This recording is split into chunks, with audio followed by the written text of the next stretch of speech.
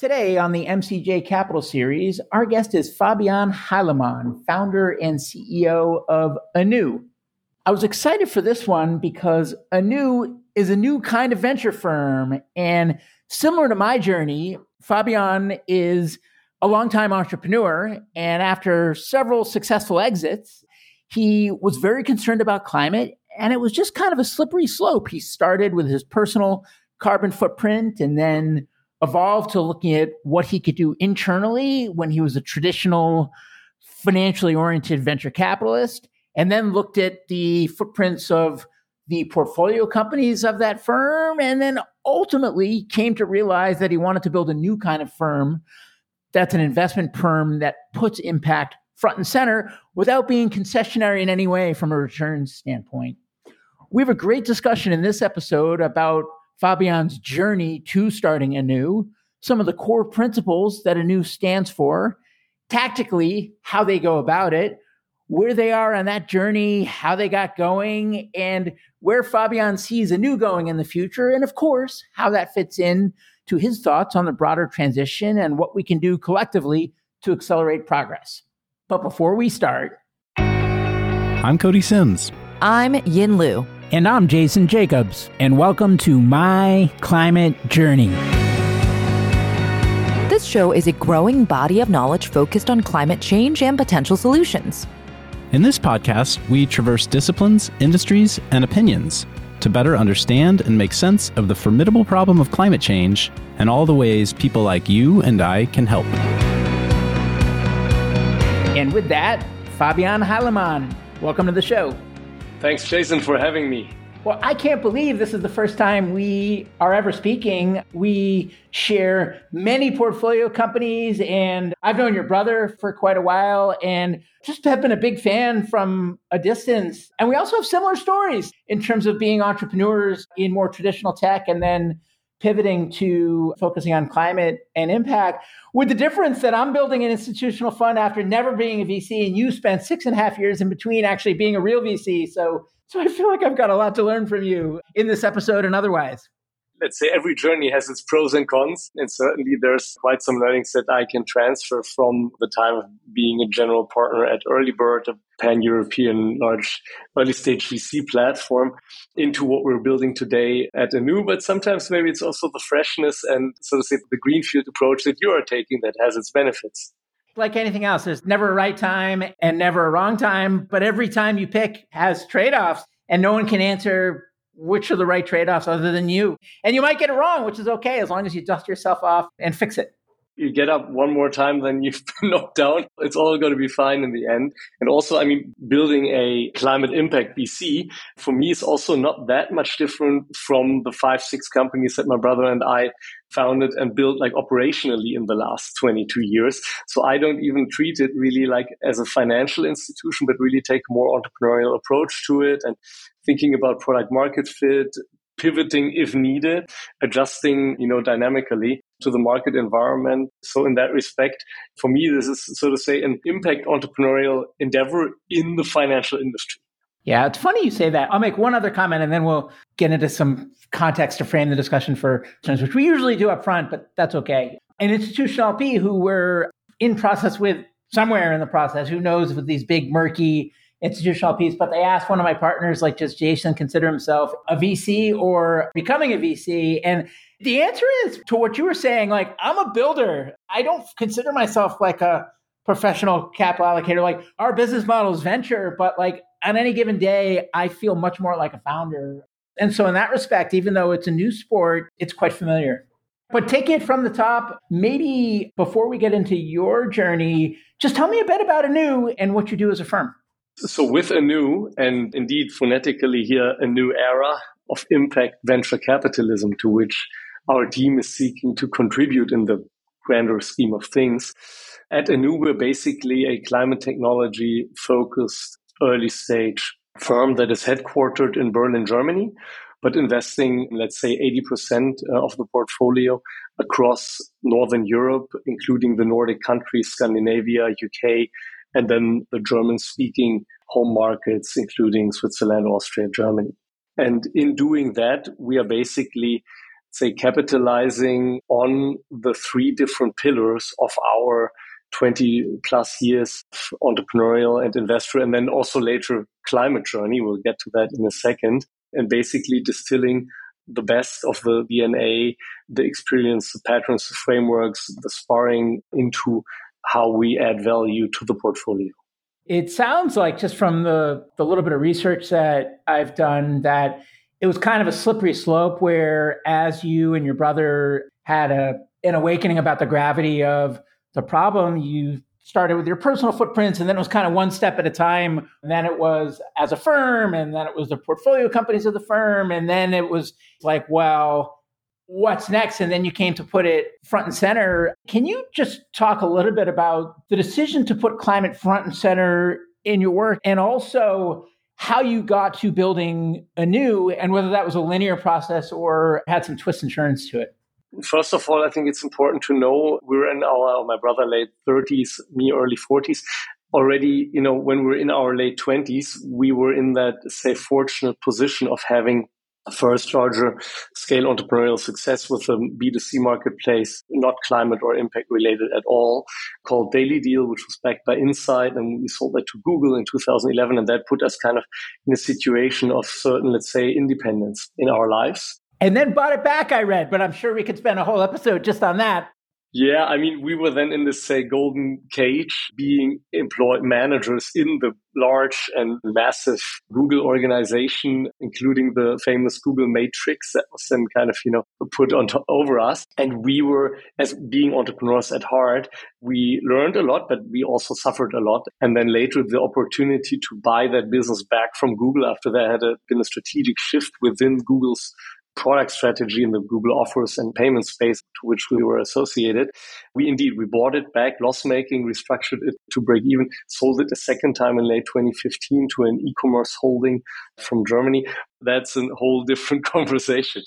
But going back to this point, early independence, and back in those days, 2011, 2012, we were still defining success basically in a, say, traditional financial capitalist way. So success as basically the maximization of a mix of shareholder value and personal wealth and revenues, employees, yes, also paying taxes and contributing to public infrastructure. But that was a very, let's say, traditional definition how we thought about success in our lives as entrepreneurs. And we continued on that route for another 2-3 years, started more companies, the latest of which is Forto. We started late 2015, which is today a unicorn in logistics technology backed by SoftBank, and which my brother has also been leading as a CEO up until about 2 years ago. And around that time, 2016, we kind of, as citizens, started plunging, so to say, into the subject matter of the climate crisis and, the books and movies of Al Gore, and then 10 billion, certainly also, let's say, a pivotal book for us, or kind of catching our attention.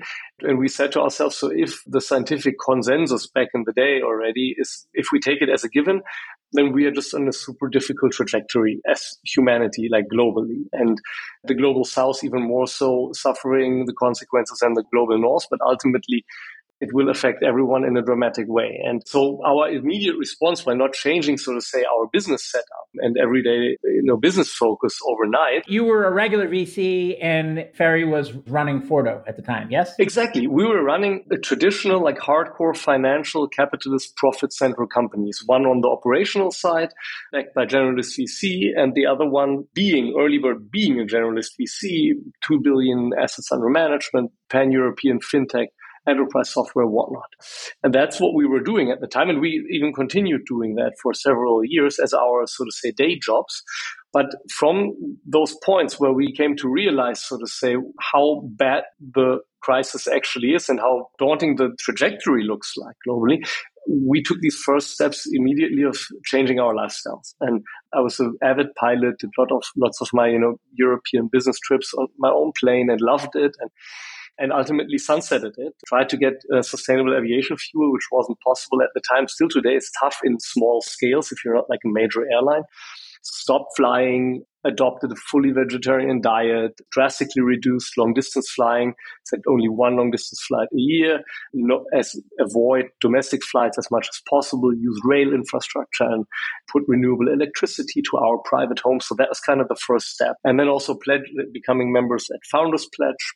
David Goldberg, where we're still today the ambassadors for the German tech ecosystem, pledging a few % of our proceeds to high impact charity. That's kind of where we started, 2016, 2017. And then having quantified all of that and tens of tons that we had, so to say, brought home of carbon equivalents, we were thinking about what are the bigger levers that we can pull to make a more meaningful contribution and not just like a drop in the ocean. And this is how we then, on a self-taught way from 2018, started looking into company carbon footprinting for tech businesses. And Forto, but also, of course, the early bird portfolio was kind of our sandbox. And then at some point, we realized in 2019 that we wanted to share the insights that we had gained, frameworks, toolkits, etc., more broadly with the ecosystem, and why keep it to ourselves and try if we can see if we can make kind of an indirect impact in our circle of influence, not like beyond our circle of direct control. And this is then how Leaders for Climate Action came about, that we founded as a basically NGO or nonprofit organization based in Berlin with a handful of fellow climate conscious entrepreneurs. And today it's 6-7 people full-time and 1,700 companies that adopted the pledges and use all of the collective insight that has been accumulated there to decarbonize their operations in terms of measuring, reducing, and then offsetting on an annual basis and reporting against those pledges. And it's just great to see how, at least in our industry, many people, think progressively and are also willing to reflect on their own policies and how they run their companies and how they can contribute effectively and in a measurable way. And so Leaders for Climate Action was basically still on the nonprofit side, was our first, so to say, meaningful step. And then my brother, he gave a TED Talk, wrote a book on climate action for entrepreneurs, Climate Action Guide, which spread out throughout the European tech ecosystem. And then I initiated at Early Bird the climate tech practice, which was kind of the first step to unify this desire to make a climate impact with the for-profit core business angles that we still, had like 10, 12 hours a day. And that was up until, let's say, 2020. Yeah? And then at some point we realized that it will be tough to fully, so to say, live up to the impact aspirations that we both, continue to develop within Forto, the Early Bird. So within, so to say, these established organizations that were not set up to be impact centered or not set up to be climate impact organizations per se, and that would need to undergo like mass transformation at the core, encompassing or incorporating the buy-in of all of the major stakeholders if you really wanted to take it far. And that realization basically brought us to the point where we said, let's try, take some of our private wealth and let's try if we can pilot in the evenings and weekends a investment strategy that is basically in European terms, that is Article 9, SFDR, or even Article 9 plus. And that is located exactly at this intersection of measurable, interlocked, additional, meaningful climate impact and still top quartile financial returns, market rate returns. This was, so to say, the hypothesis. And we did that for 2 years, basically 2020, 2021, on the evenings and weekends. And that this, what we call... Single LP or double LP, you and your brother? Yeah, well, it's one entity from which we jointly, we act always from the same entities, even though we are two individuals. But the thing is that our point of view on the world and also the role that technology can or should play, and on regulatory, on policy, and all these matters, our point of view is, let's say, 99% identical.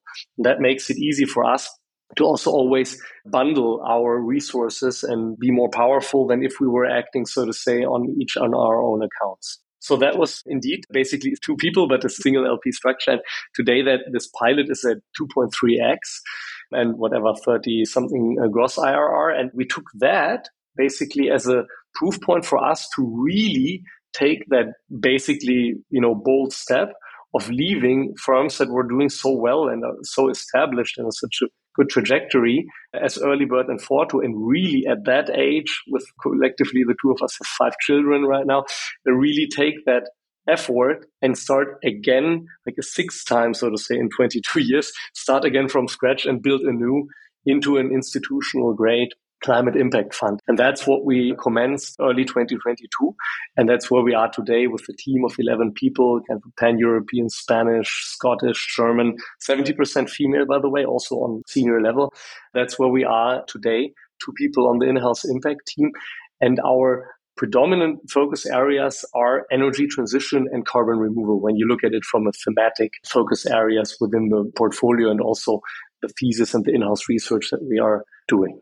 So before we get into AENU specifically, one question that comes to mind just listening to that story is if these Article 9 funds or Article 9 Plus, I think you said, are setting out to be top quartile return funds, then you mentioned it was difficult to achieve the impact you wanted to have in the context of a more traditional firm.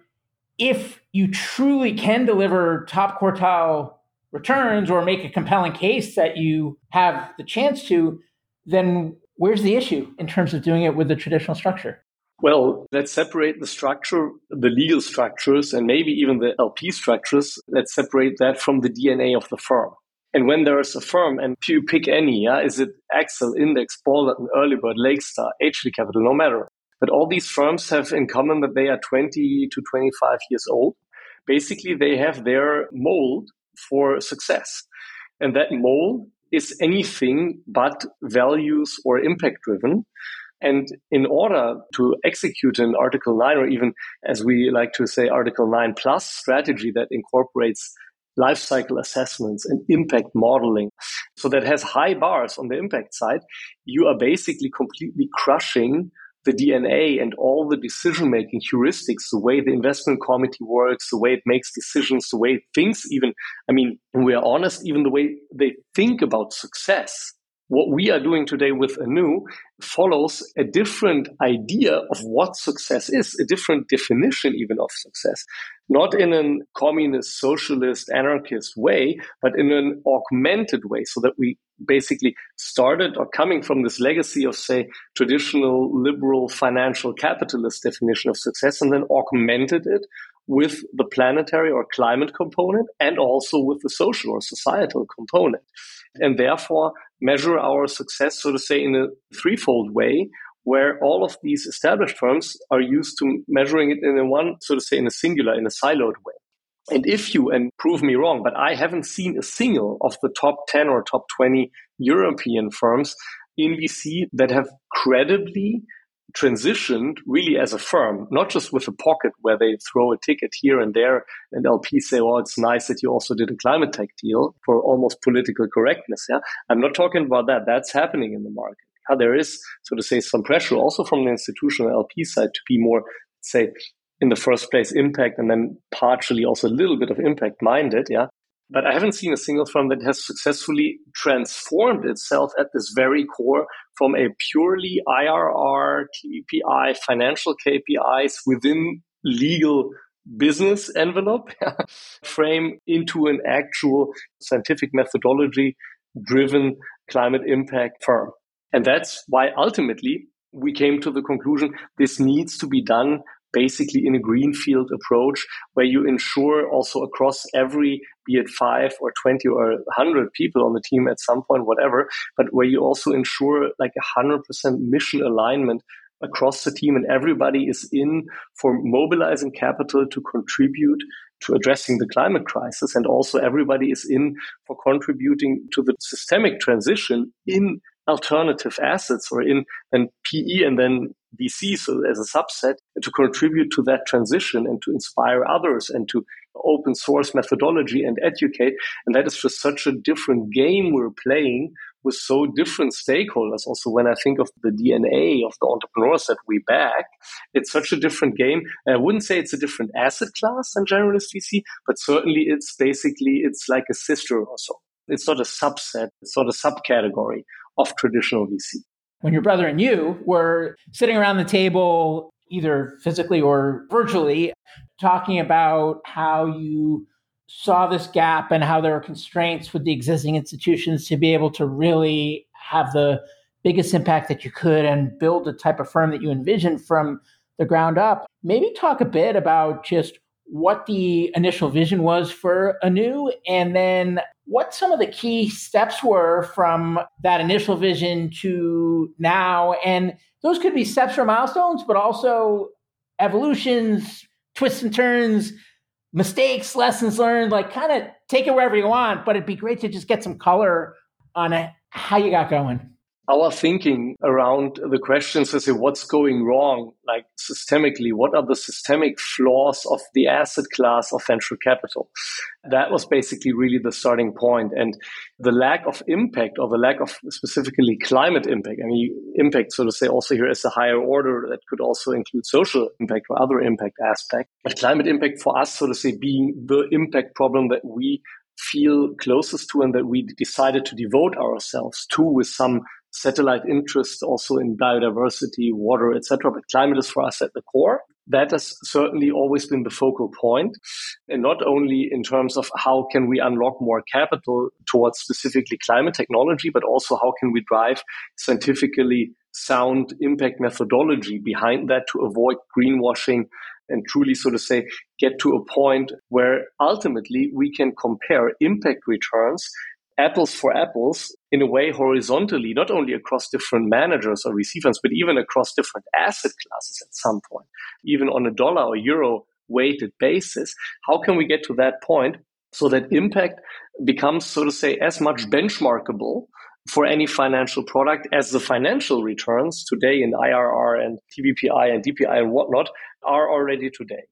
This has been another important for us. And beyond that, we have been looking into the, let's call it the liquidity problem in VC. There's not much of secondary markets, no tradable shares. You basically, the LP is locked up for 10, 12, often 14 years. When you look at the extensions that are not the exception, but the rule, would better liquidity options unlock more capital for climate tech? Maybe yes, yeah. But we've been also looking into accessibility. And the question, especially in Europe with the AIFMD regulation, is basically prohibiting, let's say, middle-class people from investing in the asset class per se. So in Europe, this asset class is confined to the ultra-wealthy and the institutional investor, and therefore, so to say, exclusive, but I mean exclusive in a negative way, in an exclusionary way. So also the lack of accessibility is something that concerns us. And ultimately, the fourth aspect is the question around how can you increase the alignment of interest across the core stakeholders in venture capital, being first and foremost the founders, the manager, and the limited partner, and then planet, society, and others, academia, NGOs around it. Yeah? And we believe that the traditional 10-year fund model will increasingly even now be challenged in the climate tech sector, where there's a lot of hardware, deep tech frontier that sometimes needs years just for product development and is often not ready to be exited, be a trade sale IPO within this traditional time frame that has been more designed, let's say, for software type of businesses, e-commerce, fintech, that generate revenues in month 3, month 6, and are typically earlier ready to exit. So the 10-year fund model, and also questions around, compensation, how can you increase alignment of interest, also with regard to the carried interest model, all of these aspects. So lack of impact, lack of liquidity, lack of accessibility, lack of alignment. This is kind of what concerns us and what has been defining our thinking. And without getting too academic or theoretical about it, we initially came up with a fund model that is basically that you could categorize as an evergreen with an infinite term that could also go much more powerful multi-stage and have a much more long-term alignment, even to post-IPO and crossover, etc., with the entrepreneur. Some elements that you would know from TCV. Now also then later a fundamental switch at Sequoia happened, which we were excited to see. Truly innovative, of course, in the institutional VC world, yet with a lot of scrutiny from the LP side. What we gauged, many were actually opposing and just consented because they wanted to retain access to the manager Sequoia, not because they were actually supportive of the model that they came forward with the evergreen structure and the redemption schemes and whatnot. And this is how we set sails, and we raised the first double-digit million euro amounts from our closer network of mostly other entrepreneurs and single-family offices from Germany, a bit from Switzerland, also some UK people from our past for whom we had made money before. We've had, let's say, a successful past track record with them, and that's how we got started. And they loved this structure that we set up because it was tackling or delivering solutions to these problems that I've just mentioned.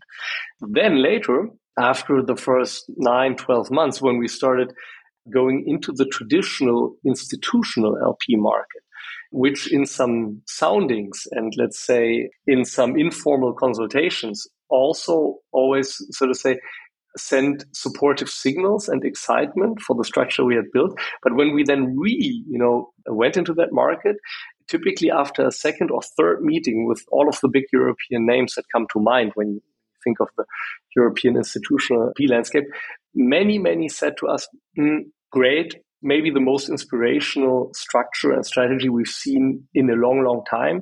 Exciting, but it's not market standard what you're doing. And with that structure, we've never done anything like that before, and it's just very unlikely we'll be able to get it through IC.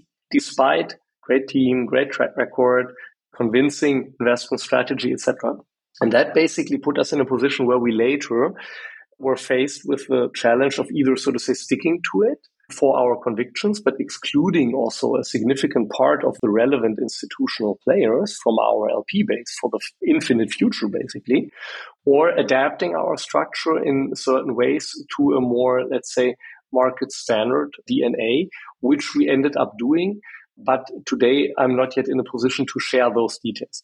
But this gives you, I think, a background on how we came about and how also conviction and, let's say, systemic thinking and problem centricity has informed our structure and strategy, and how that then, so to say, partially, I would even say, clashed into the reality of a very conservative institutional LP market, and how we then found the, so to say, the consensus that allowed us still to address those players and thrive. And we'll make more detailed announcements on that when the time comes.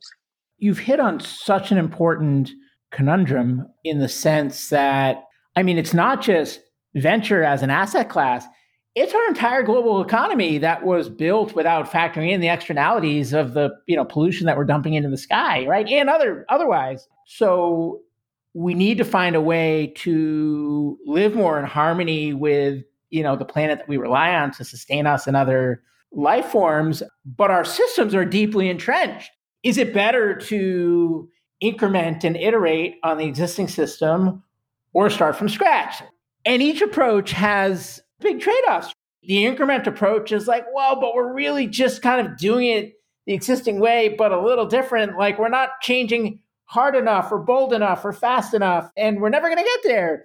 But if you start from scratch, it's like, well, but all the leverage that comes from the big players and the big wallets and the big might is so entrenched that it's going to be too different and too scary and too unknown. And so they're going to sit on the sidelines. I don't know what the question is in there, but that's a tension that I'm living every day. And I think that a lot of people that work in climate are living every day. And I can't wait to hear the details of where you ended up, because for us, for example, we went out of the chute with a 10-year fund. And it isn't necessarily because we think that that's what's best. It's because we're already an emerging manager. We already have non-traditional portfolio construction and strategy.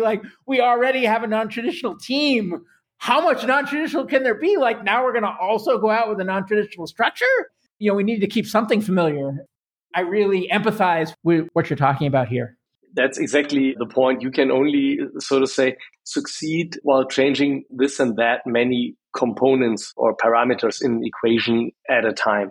And I think this is also my answer to the curveball, so to say, that you are throwing on the question, how does the development of new technologies and different ways, more sustainable ways of rendering products and services to existing demand, so to say, how does that interrelate to the transformation of the incumbent patterns, industries, products, corporates, policymakers?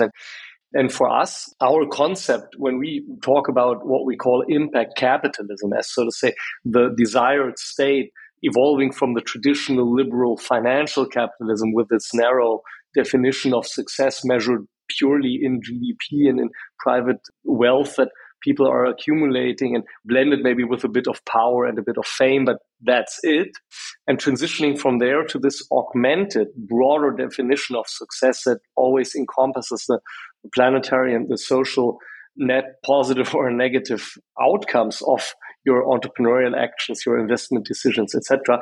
When we speak about impact capitalism as kind of this desired state for our society to which we would like to contribute on micro level by allocating capital into highly impactful climate technology development, but also on a macro level with the policy interaction, the regulatory agenda, feeding back our practitioners' know-how into policymakers in Berlin, but also partially on European level.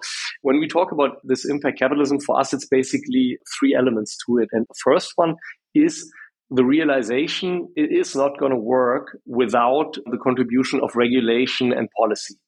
And in Europe, especially also still, 5-10 years ago, there was this widespread idea amongst entrepreneurs that said, oh, let's keep our heads down, let's keep making money, let's not take a political stance, it is only going to be to our detriment, and let's not get involved, and policy making is slow, is consensus seeking, I can't stand it, I'm the king in my castle, and let's just keep going. Yeah?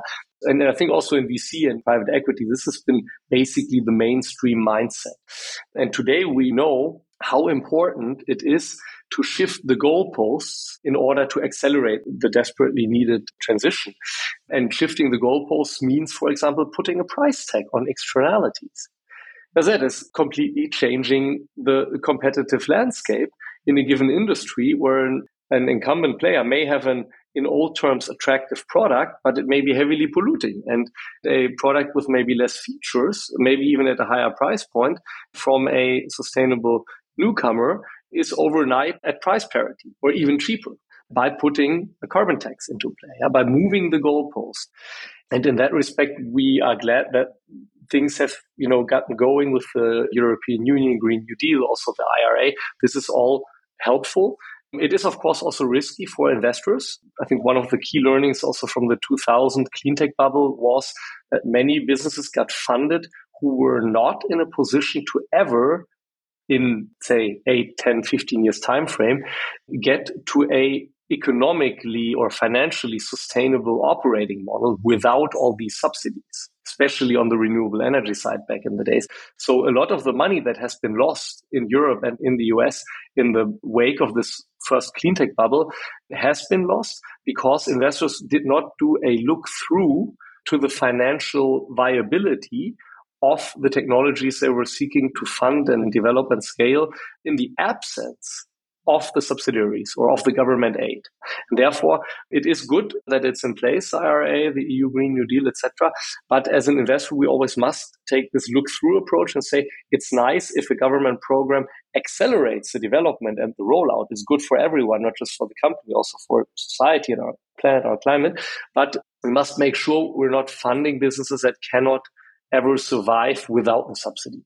So regulation and policy is an important building block. We need it. And we also need it because reality shows that neither, let's say, average Joe as the consumer, 80-90%, so to say, of the majority of our Western societies, nor many of the few percent of its leaders and elites, be it in policy, corporate, finance, entrepreneurs, academia, whatnot, are actually willing to fundamentally change the way they behave in their leadership roles or in their consumer roles just based on the insight of understanding, oh, we're fucked, basically, climate-wise.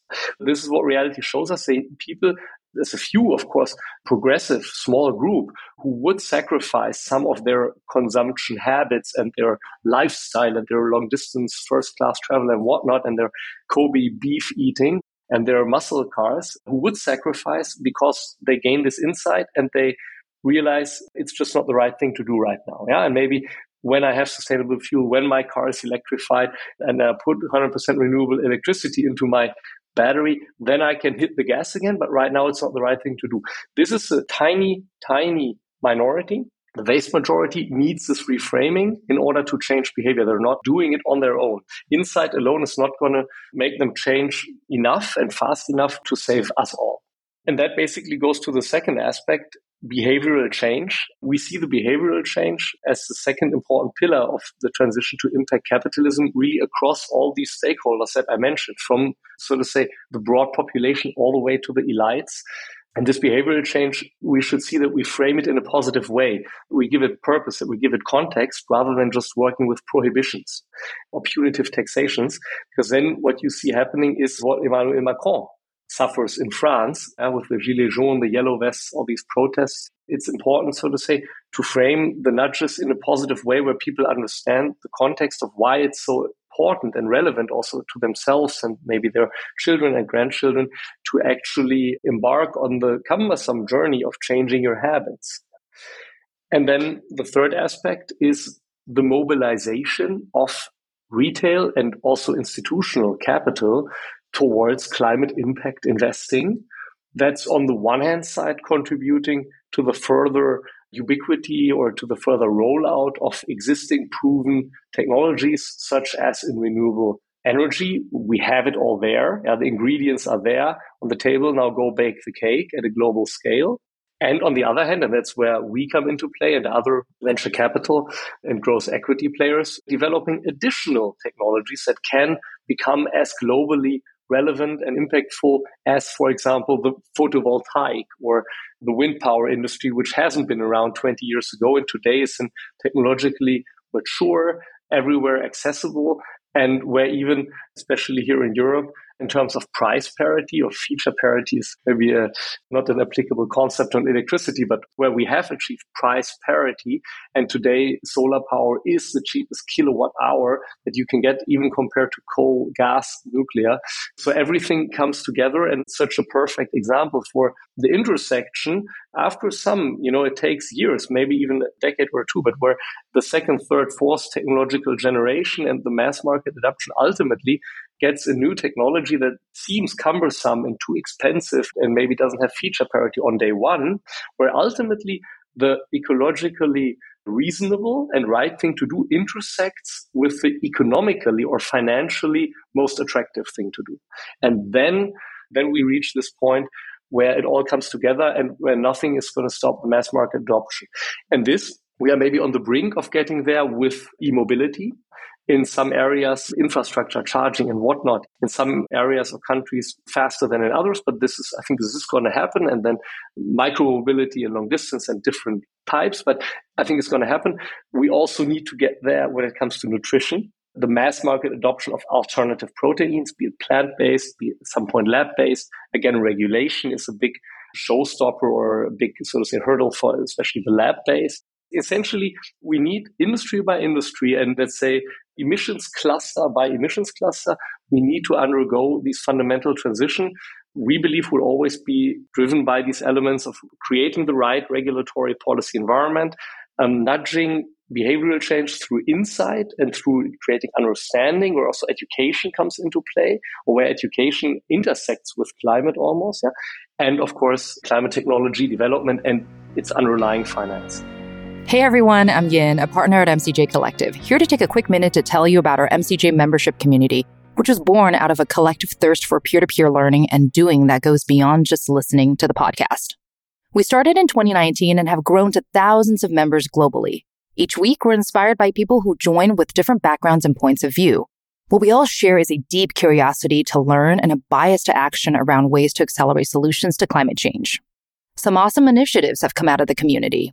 A number of founding teams have met, several nonprofits have been established, and a bunch of hiring has been done. Many early-stage investments have been made, as well as ongoing events and programming, like monthly Women in Climate meetups, idea jam sessions for early-stage founders, climate book club, art workshops, and more. Whether you've been in the climate space for a while or just embarking on your journey, having a community to support you is important. If you want to learn more, head over to mcjcollective.com and click on the Members tab at the top. Thanks, and enjoy the rest of the show. I have a bunch of just practical questions I want to ask you about, like fund strategy and check size and, do you lead and what sectors and what types of entrepreneurs you want to hear from. We need to make sure to cover that. That's like housekeeping. But here's the real question after what we've talked about so far in the almost 45 minutes that we've been talking. You worked at a traditional VC, and in that experience working at a traditional VC, you tried to start a climate sleeve within the traditional VC and ultimately realized that it wasn't big enough to kind of have the impact and it wasn't disruptive enough and that you needed to leave the nest and have a fresh start. I know from the experience out raising our second fund, our first time including institutional LPs over the last, since the beginning of the year. And, now we're well over halfway and we have, several institutional commits and stuff. So we're still in the thick of it, but we're not nowhere. We've turned a corner, we're going to get it done. But I know from doing that there's a bunch of people that are the equivalent of what were at Early Bird in traditional institutional LPs that are trying to push them to do more in climate because of some of the reasons that you're articulating, that are banging their head against the wall. And even the ones that have dedicated climate sleeves, I would imagine that some of those are going to feel like you felt when they're sitting in the institutional piece, hey, it's better than if we did nothing, but it's not nearly big enough. It's not nearly comprehensive enough. We need to play a much bigger role and do a lot more. So here's my question for you. You left to start AENU. What does the equivalent look like as an institutional LP who's banging their head against the wall within an existing firm? If they set out to build something from scratch, what should it look like? Great question. Great idea. The context is not an easy... You need to change your structure now. You need to change your structure now to pander to the existing system. That's holding back your structure. What does the system need to look like to not hold back your structure? You see what I'm getting at? No, I totally get it. It's a great idea that I think some individuals, so to say, may have asked or may have pounded their head about it. But at least in Europe, there's not been much happening so far. At least it's visible in the market. And I wish it were. And essentially what you're asking is basically how does, so to say, the upstream counterpart on the financial... Yeah, because shit rolls downhill. So until they change, we can't change, right? Absolutely, yeah. What does it look like? If I were an institutional asset manager, I believe there absolutely is a market opportunity to build, so to say, a pension fund 2.0. There's some fund of funds going into that direction, most of which, however, are coming, so to say, from the established platforms. It's more that sleeve that's still, sitting in the same governance and whatnot. So there's some movement, but there's no radical innovation in the LP ecosystem. Absolutely right. And that radical innovation, if it were to happen, then I think authenticity in terms of climate impact is key, and adopting super rigorous methodology is key, because that's exactly the Achilles heel of the traditional landscape out there. There's so much greenwashing. There's so much, just under the hood, basically trying to preserve their existing process legacy, their decision-making criteria, while at the same time feeling the urge to tick boxes, put some logos or some labels on their products. That's the Achilles heel. That's the dirty little secret of the financial industry or the asset management industry, including the LP industry and alternatives. And I wish there were a handful of bold and yet experienced enough. They have to come with track record. I mean, the institutional financial landscape is probably equally conservative to say you want to build a water grid or an electricity grid or the railway grid. This is basically in the same, this is about the slowest industries to evolve, the most conservative mindsets that you can find anywhere. And overcoming that is certainly not going to be a walk in the park, but I think it could be done. And maybe it could be done also in a, let's say, in a horizontal way where you would not only, so to say, service the traditional clients of the large institutional managers, but where you would maybe even coming back to the aspect of accessibility and democratization, where you would even find ways, and there also regulatory comes into play and structuring is complex, it's cutting edge, where you would find a way of allowing young professionals and younger generations with smaller checks access into our asset class while still, maintaining a high quality bar and a high quality hurdle in order to avoid all of the pitfalls that we have seen in the very democratized industry of crypto and DeFi, where there's no quality gates and so many retail people are losing so much money because they are not in a position to, so to say, in an institutional way, assess the quality of the investment opportunities that are presented to them. This is, so to say, the other extreme, like the radical democratization without quality gates doesn't work. And the current way of the institutional landscape also doesn't work because it's completely exclusionary. So where do you find that middle ground? And that's the innovation opportunity in institutional finance, that may be tackled, hopefully will be tackled, I would be all for it. So if anyone's listening here who wants to step down from Cambridge Associates or Aberdeen Standard or Adams and go for it, please give me a call. I'll tell you, that's one thing I'm getting out of this process, in addition to slowly assembling the capital so that we can run our business, is I'm assembling a collection of frustrated people on the inside that are banging their heads against the wall. So who knows? And I know some of them listen to the show too. So maybe you'll inspire some people. But similar question, and I might make some enemies for this one, but similar to how there's people banging their head against the wall within the existing institutions and the existing institutions, deeply entrenched culture and things like that. I don't know how you feel, but I kind of feel that way about like the impact investing world with a capital I as well, where, there's a lot of good effort. There's been people that have been doing it for a long time. But for example, we are motivated by impact. We are out there trying to have the biggest impact that we can. It's like our North Star. It's why we do what we do. But if we talk to, let's say, an impact capital allocator, right, we'll get a questionnaire and it's a long questionnaire. And I feel like a lot of the questions are stuff that like you can't do as a startup fund because you need a whole team of people. It's like bureaucracy. It's like red tape. I just wonder if there's people banging their head against the wall in there and they're going to set out and start fresh. Like it's kind of the same question as I just asked about the traditional glass-eating capitalist capital allocators. Like, what about from the impact side? How do you feel about that? And what should that look like if someone were going to start from scratch? The fundamental problem looking at the impact side of things, institutional capital allocation, is that the vast majority of players also that we have in our data room, etc., they do not, at least today, do not differentiate sufficiently between what can be, so to say, in a realistic way, what data sets are realistically available also on the underlying asset basis in the portfolio. They do not sufficiently differentiate between what can early stage climate VC deliver versus a growth stage or a late stage investor with a huge asset and chief impact officers and 5 people on the impact team that are doing nothing but data gathering, compliance reporting. Yeah? Or even venture on Fund 5 or Fund 10 versus Fund 1. Even right? Fund 10, yeah. And then even horizontally, I mean, we see that even sometimes the questions that I ask are even the same across asset classes. So there's too little differentiating spirit, so to say, checking reality and theoretical catalogs of questions that have been, so to say, compiled in a more academic way. Yeah? This is, I think, the single biggest problem.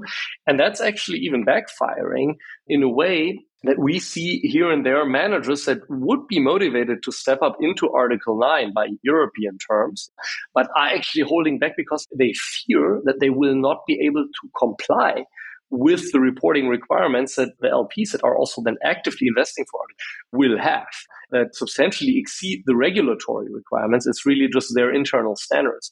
So it's even holding back, so to say, the flow of capital into higher impact product categories. And that's a pity.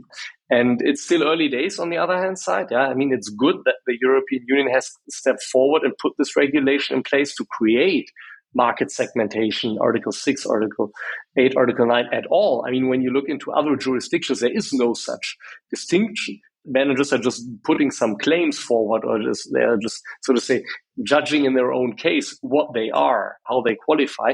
So it's a good first step to create distinct categories, but the devil is in the detail, and a lot of, let's say, the practicability is not yet there. And that's, again, yes, it is policy that's set within the institutional LP landscape on impact is playing into it, and their willingness, so to say, to adapt and differentiate across different products and what they can ask realistically. But it's also an interplay again then with the regulatory landscape. And that's also why it's so important that us as practitioners are trying and taking the time and making the effort of feeding back input to the policymakers in the end of the day. Only if these, if these are two-way roads and only if these communication channels are established, then we can jointly make the most effective and most rapid contribution to this desperately needed transition.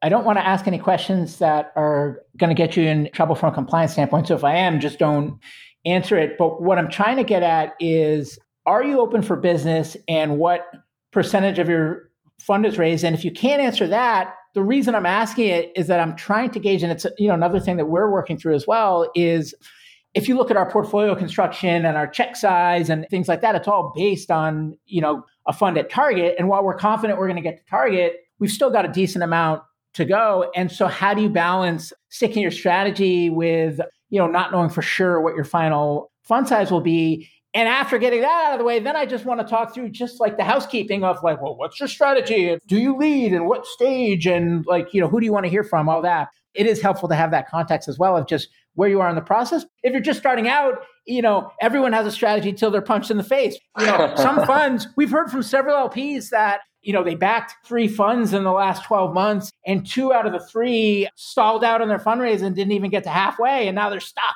That's why I ask. So the reality is that we have already raised a substantial amount, a new one, which is a 140 million fund, and already first closing actually was... That was what you called the MVP? No, the MVP was a couple of million, the pilot phase 2021. That was only our private capital technically. I mean, we were also, my brother and I, and also alongside our partners, Shawan, we are also substantial LPs in our own fund. So we have a way above average GP commitment, but we are not in a position to put a 140 million fund as a single LP. And we've raised a substantial amount of that, and already we were fortunate basically to already have a first closing that was north of half of that fund size, are starting to gear up for a final closing still.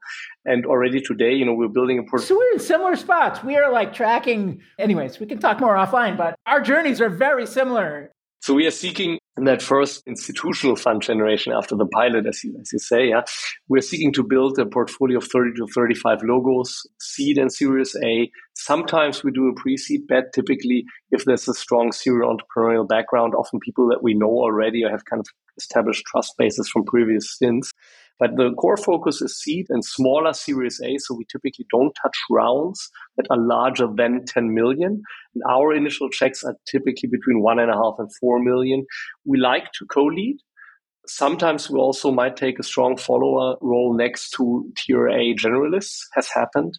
Minimum, for example, in UK, where NEA then came in. We also invested alongside the Creandum, Energize, etc. at Monta, for example, in EV charging infra software in Denmark. We have many co-investments with lower carbon capital, with Breakthrough Energy. And also, of course, here with the MCJ fund, some of the carbon removal companies like Charm, Heirloom, Running Tide, Undo in UK is doing really well. We've already built up more than half of the logos from a portfolio construction standpoint, but we'll continue to invest for the next 18 or so months from this first vintage. Energy transition, carbon removal, probably our 2 strongest verticals, also in terms of the assigned internal practice groups. Every deal is done by domain expertise and by competence within our team, not by relationship or who saw it first. Besides that, we have an interest in the decarbonization of several heavy industries. We also have a pocket for ecosystems, have some activity or some deals here on biodiversity MRV, for example.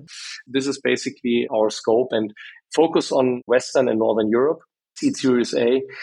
Anyone in that scope, please reach out and happy to talk. And really, when you think of what's in for you as an entrepreneur, our edge or our value add is typically defined along 4 dimensions. And the first one is the entrepreneurial sparring, the experience that 3 of our partners have from 5, 6 of their own businesses, including failures, but also including unicorns and trade sales to Google and whatnot.